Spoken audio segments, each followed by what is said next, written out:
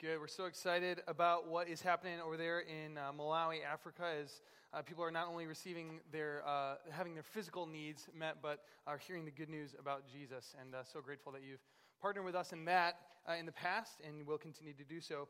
My name is Ryan, if we haven't met yet, and I'm one of the pastors on staff here at Spring Lake Church. I'm actually the pastor over student ministries, but I get to be a part of the teaching team, so I'm grateful. Before I get going this morning, I want to just give you two brief reminders. One is that if you're sitting here, you can see in the seat backs that there's envelopes, I believe, and that is for our love offering, which is something our elders do annually. They ask the congregation to consider giving a gift, an additional gift on top of your regular giving, to bless the staff. Once a year we do this, and so today's the last day that you can go ahead and fill those out if you want to bless our staff. We are so grateful for your generous giving. You take such good care of us as a staff, and we're so thankful. I just wanted to point that out to you. And then I want to remind you that tomorrow, did you know this? It's Christmas Eve. That's awesome. Yeah, tomorrow's Christmas Eve. So if you're looking to celebrate Christmas by going to a church service, then we have two here at 4 and 6 p.m. tomorrow. We'd love to have you join us and maybe invite a friend to come join you and celebrate Christmas. If you are looking for something a little bit earlier, we actually just added a service at the Bellevue campus. So there is a 1 p.m. service at the Bellevue campus. You can go ahead and register online for your free tickets there, and just to let us know that you're going to be with us for Christmas Eve. So that is coming up. If you have a Bible, why don't you go ahead and open it up to John chapter 6, or turn on your Bible on your phone to John chapter 6. And I'll just pray. I'll pray to begin our time together in God's Word. Let's pray. Father, I pray that you would use this time to teach us about your Son, Jesus. And as Christmas approaches, that we would grow in gratitude and thankfulness for him and for all that you've given us. We ask this in his name. Amen. Well, it seems that no good deed goes unpunished, because after years of faithfully serving the emperor, he's finally found himself stationed in a tiny little village called Capernaum in the region of Galilee. He's already has 17 years under his belt and just a few more to go before he retires. So he knows that his career will sunset in this little obscure town. There is no promotion in store for him. But instead of becoming resentful, the centurion actually begins to take a liking to the simple peasant life and begins to start to love these somewhat backwards people, even becomes interested in their ancestral religion. At first, he found it a bit strange, the idea of worshiping only one God instead of the many that he had grown up with, but he takes a liking to the people and begins to meet with the men who gather on Saturdays to study their holy books and to pray together. And as one of the wealthiest men in the village, eventually he decides to bless the small congregation by sponsoring a building for them, and after a few short months, their small little synagogue is up and running. One day he's walking through the marketplace, and all of a sudden a buzz is working its way through the crowd. He hears talk, and everybody's saying, Jesus, the itinerant preacher, is back in town from his trip across the lake. And there's some sort of controversy about what happened there. They say he fed thousands of people with virtually no bread. Some are saying that it's a miracle. Some are saying it's the work of demons. Others are saying it's just a hoax. Or maybe it's some dark black magic. But the soldier knows. He thinks to himself, this is the work of Israel's God. See, he's been around long enough to hear the stories of their God, the manna in the desert, and he's seen firsthand the power that this teacher, Jesus, commands. He'll never forget the look on his servant's face, writhing in agony in bed, tortured with pain, when Jesus, still blocks away, spoke the words that restored him to life. And he watched the transformation take place before his eyes. So naturally, if Jesus is in town, he's curious. He heads across town towards the synagogue, but when he gets there, the crowd is pouring out of the doors, and yet they make room, they part ways for him, a man of such high status, even a Gentile, and they let him come in the back. He stands near the back wall, but he's just close enough that he can hear the dialogue and the dispute going on. A crowd has followed Jesus back from across the lake, and there's some sort of disagreement going on as Jesus is teaching and explaining. And as the man listens in on the conversation, he is faced with a choice, a fork in the road. He has to decide, is this man absolutely crazy? Or is he somehow, some way, Yahweh, Israel's God, the giver of life? And he'll never be the same.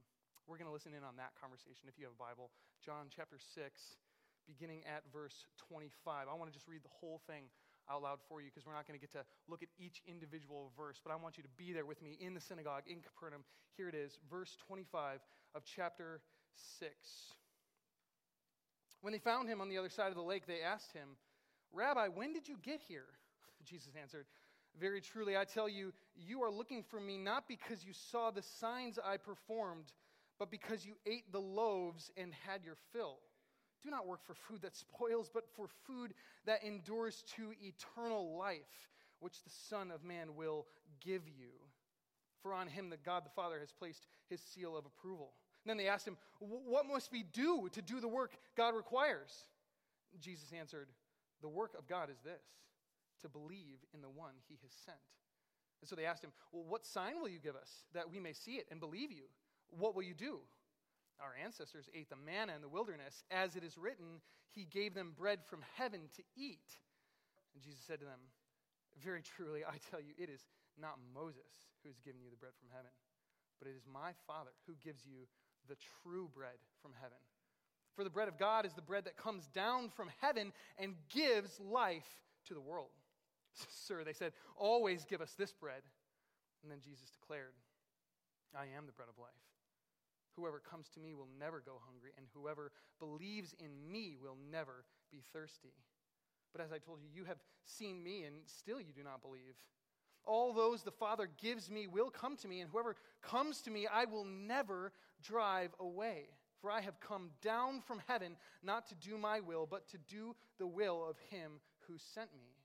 And this is the will of him who sent me, that I shall not lose I will lose none of all those he has given me, but raise them up at the last day. For my Father's will is that everyone who looks to the Son and believes in him shall have eternal life, and I will raise them up at the last day." Well, at this, the Jews began to grumble about him because he said, "I am the bread that came down from heaven." They said, "Is this not Jesus, the son of Joseph, whose father and mother we know? How can he say, 'I came down from heaven'?" "Stop grumbling amongst yourselves," Jesus answered. "No one can come to me unless the Father who sent me draws them, and I will raise them up at the last day. It is written in the prophets, they will all be taught by God. Everyone who has heard the Father and learned from him comes to me. No one has seen the Father except the one who is from God. Only he has seen the Father. Very truly, I tell you, the one who believes has eternal life. I am the bread of life. Your ancestors ate manna in the wilderness, yet they died.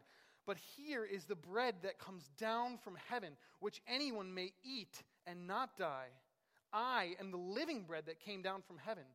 Whoever eats this bread will live forever. This bread is my flesh, which I give for the life of the world." Then the Jews began to argue sharply amongst themselves, "How can this man give us his flesh to eat?" Jesus said to them, "Very truly, I tell you, unless you eat the flesh of the Son of Man and drink his blood, you have no life in you. Whoever eats my flesh and drinks my blood has eternal life, and I will raise them up at the last day. For my flesh is real food, and my blood is real drink. Whoever eats my flesh and drinks my blood remains in me, and I in them. Just as the living Father sent me, I live because of the Father. So the one who feeds on me will live because of me. This is the bread that came down from heaven. Your ancestors ate manna and died, but whoever feeds on this bread will live forever." And he said this while teaching in the synagogue in Capernaum. Well, there it is. If you have been following along with us the last few weeks, we've been in this series called I Am, where we're looking at the occurrences in John where Jesus uses this phrase, I am, to teach something about himself. And we noted at the very beginning that Jesus using this phrase, I am, is a hyperlink back to Exodus chapter 3 and 4 where Moses meets Yahweh, the God of Israel, and he says, this is my name, I am. And so Jesus is saying, that's who I am Yahweh. And we've seen, he said, I am the bread, or I am the gate.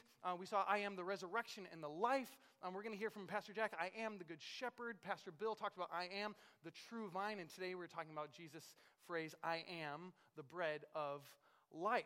And I want to just unpack what that means. When Jesus says, I am the bread of life, I wonder if we polled the room, what do you think Jesus means when he says, I am the bread of life? And I'm going to tell you what I think, and then we're just going to look at that a little bit. So if you're following along in your bulletin, you can fill this in, or it'll be up on the screen. When Jesus says, I am the bread of life, I think he means this. I am God's gift of life for malnourished people to receive.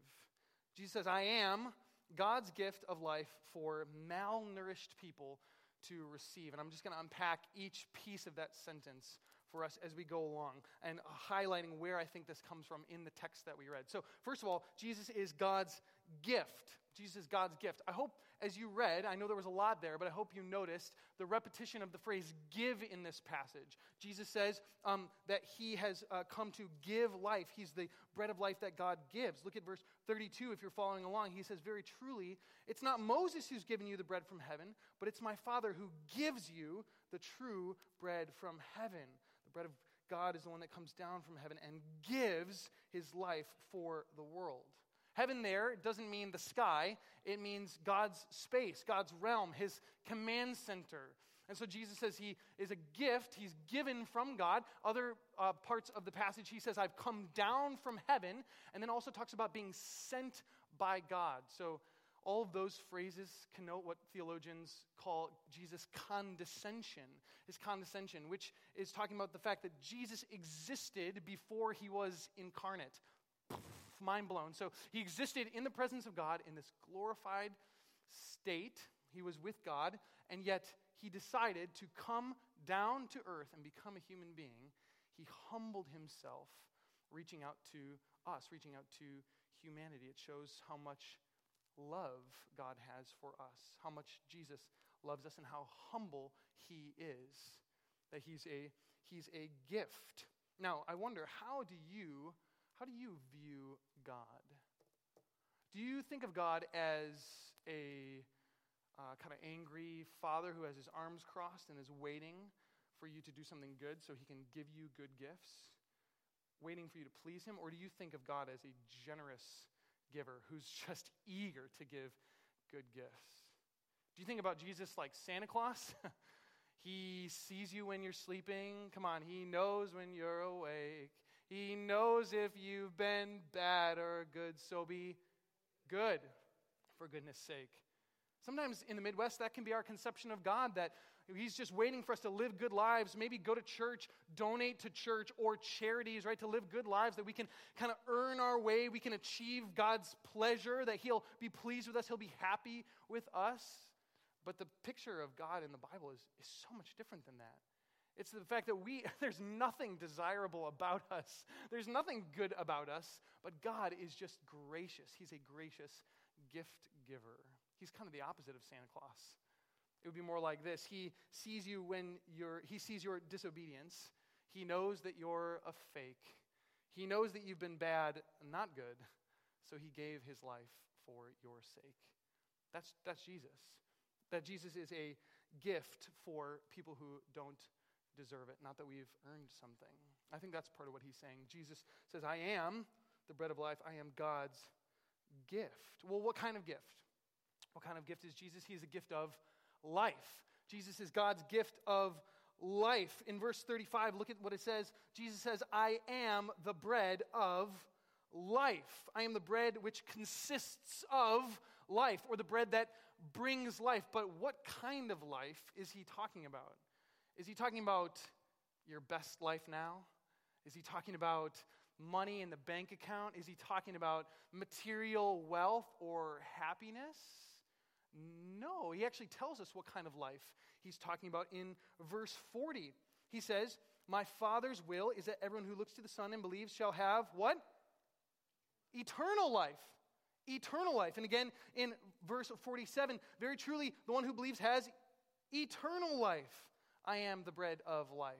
So he's talking about eternal life. Now, do this. This is strange for Sunday morning, so it might weird you out. Turn to the person next to you and tell them, what do you think Jesus means when he says eternal life? You have 30 seconds. Go.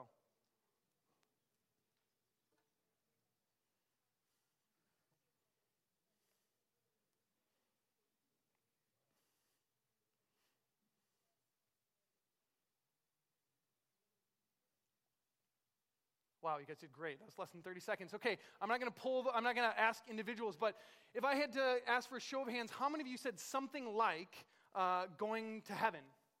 Something like that? Okay, all right, maybe, okay. That's at least the way that I grew up being taught. That's what eternal life means, that when you die, you go to be with God in heaven. But primarily in the New Testament, the phrase eternal life is talking about something in the future, not something that happens when we die, but it's talking about life in the age to come. This idea that God's going to bring about this new age where he renews the universe, a new heavens and a new earth, and gives his people resurrection bodies. That's what it's referring to primarily. If you don't believe me, Mark chapter 10, verse 30 says that eternal life comes in the age to come. In the age to come. So it is zoe aionios, life in the age to come.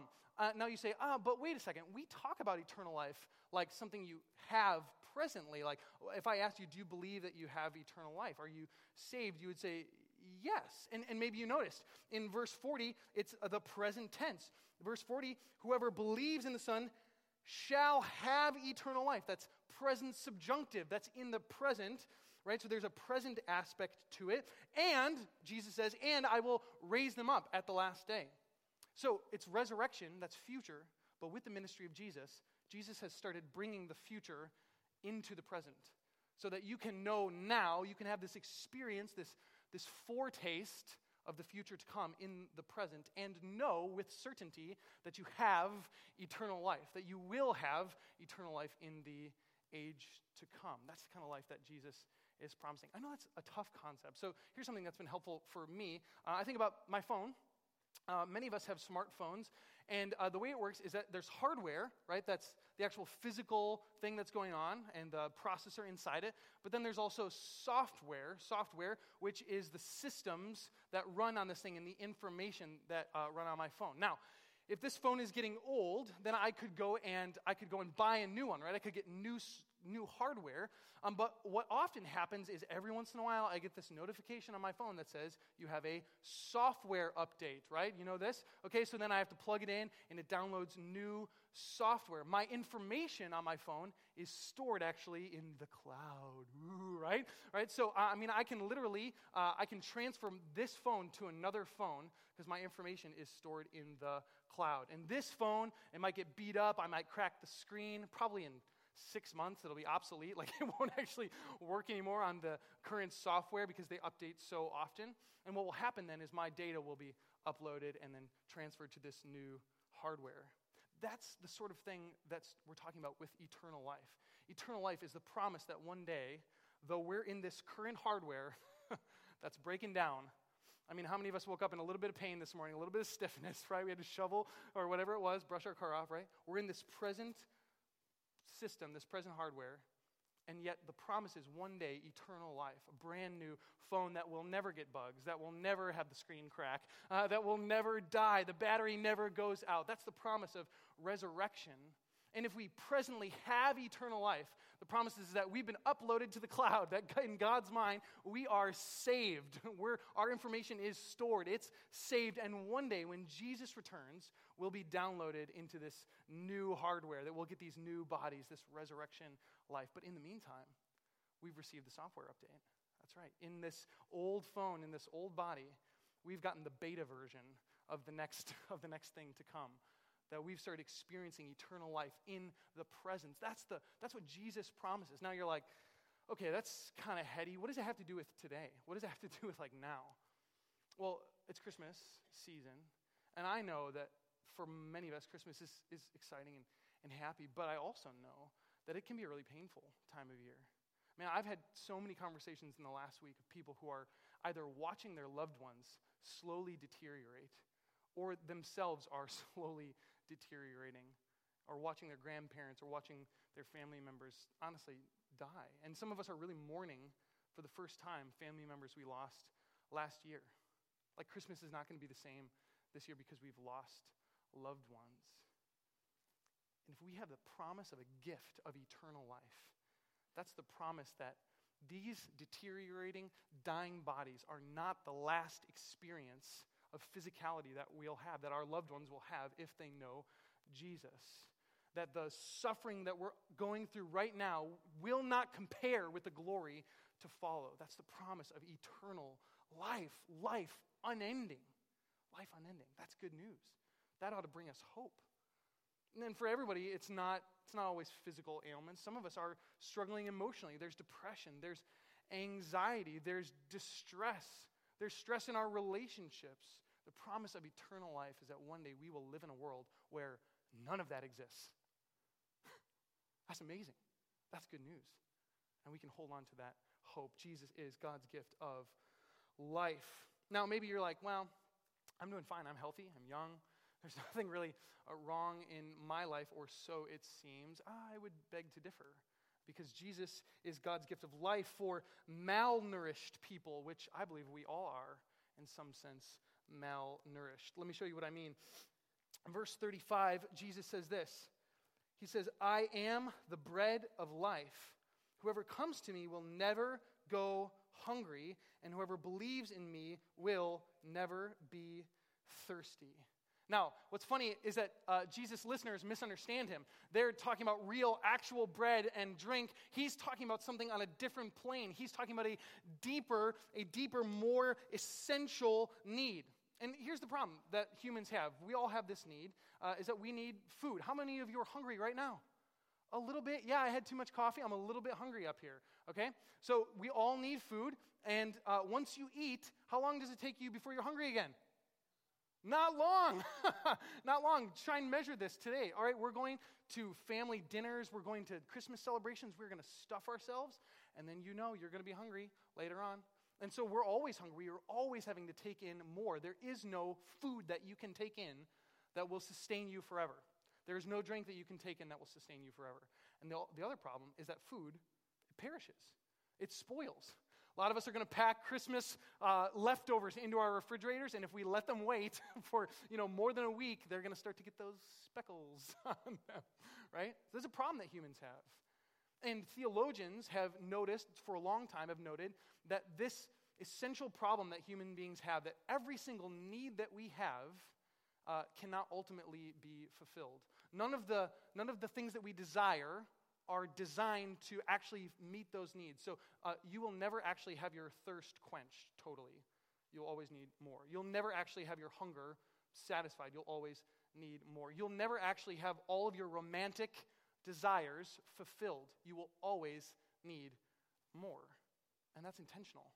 That's intentional. That's built into the system by God to remind us that we are contingent, that we are dependent beings. And those desires, those needs, point beyond themselves to a deeper, a more essential need that we have.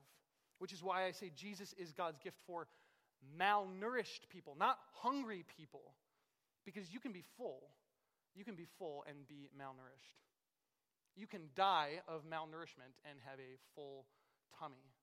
Many of us are full. Many of us are full. We're entertained. We're comfortable.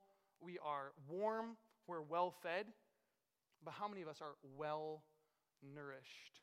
See, what our hearts, what our souls really long, what we really need is a connection with our Maker, a relationship with God who is. We were designed for relationship with God. And unless we have that, there will always be an aching, there will always be a longing that we are unable to fulfill.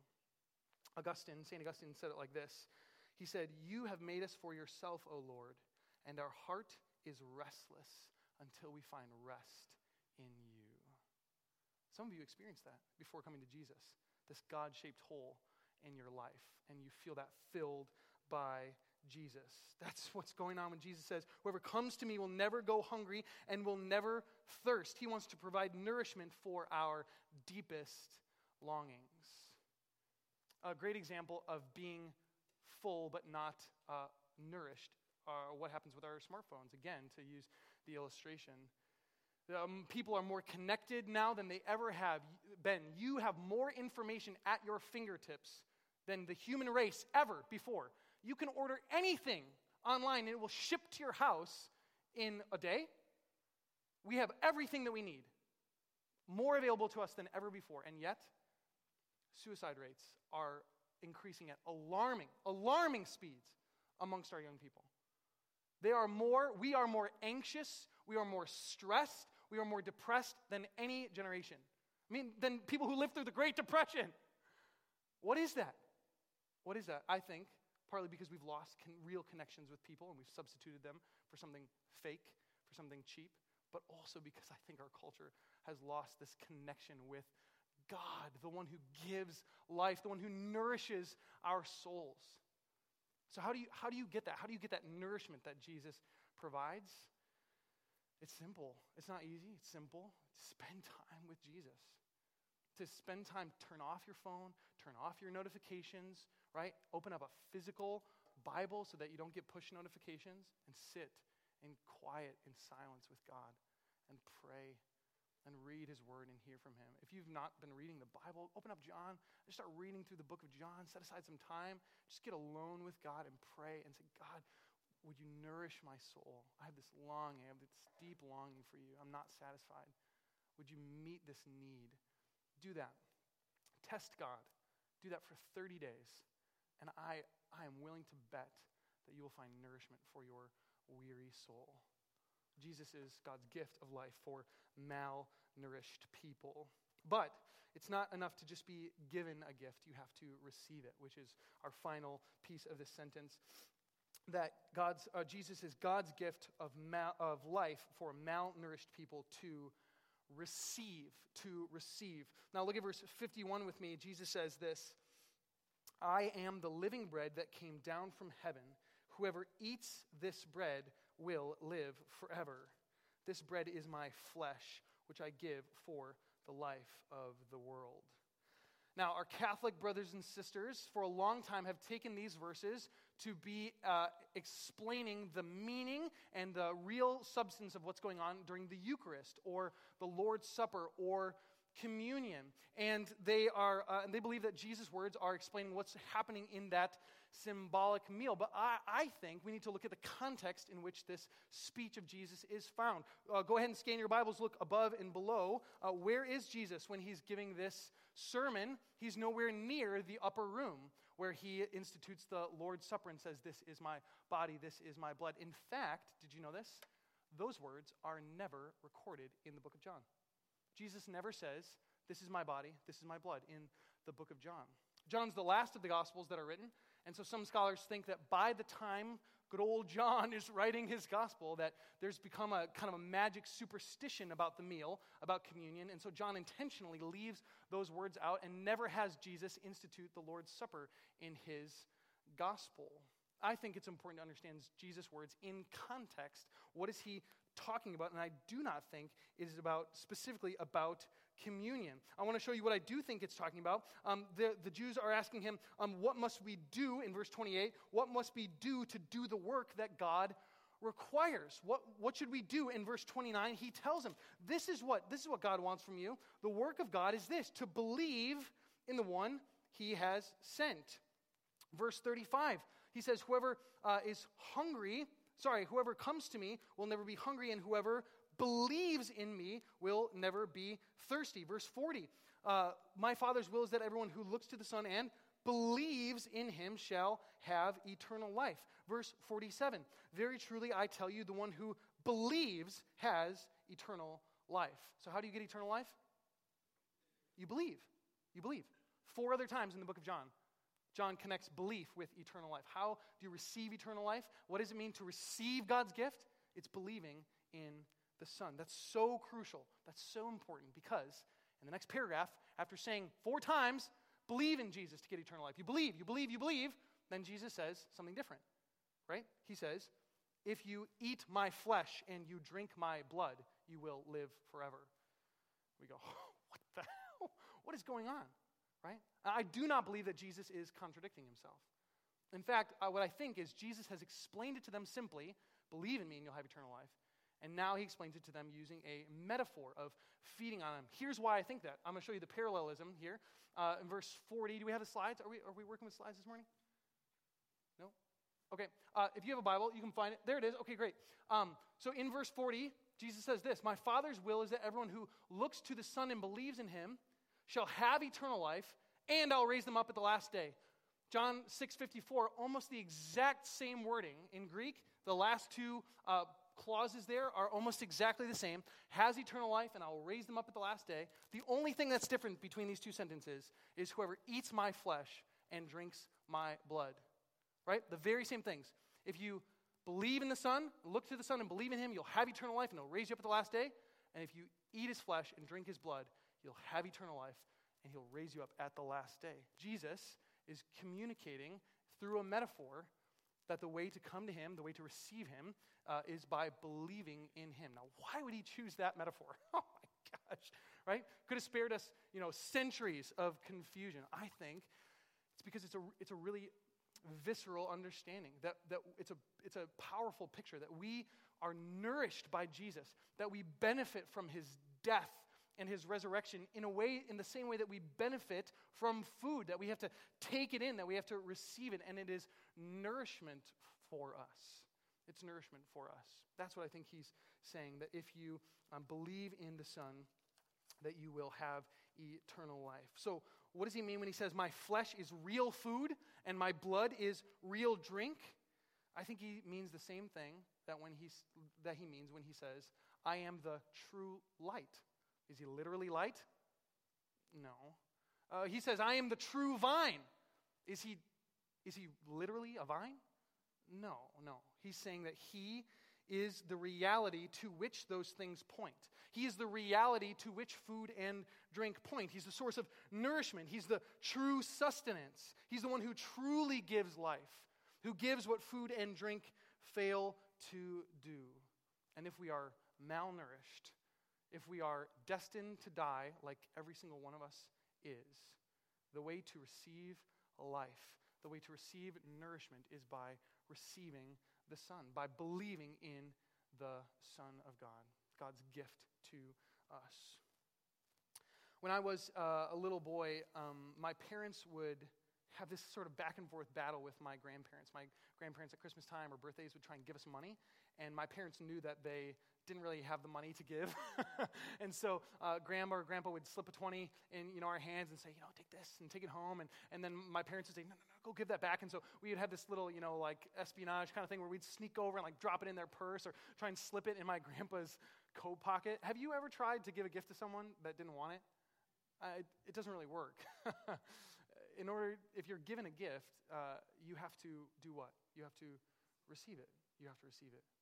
And the same is true about Jesus, that he is God's gift of life for us, for malnourished people.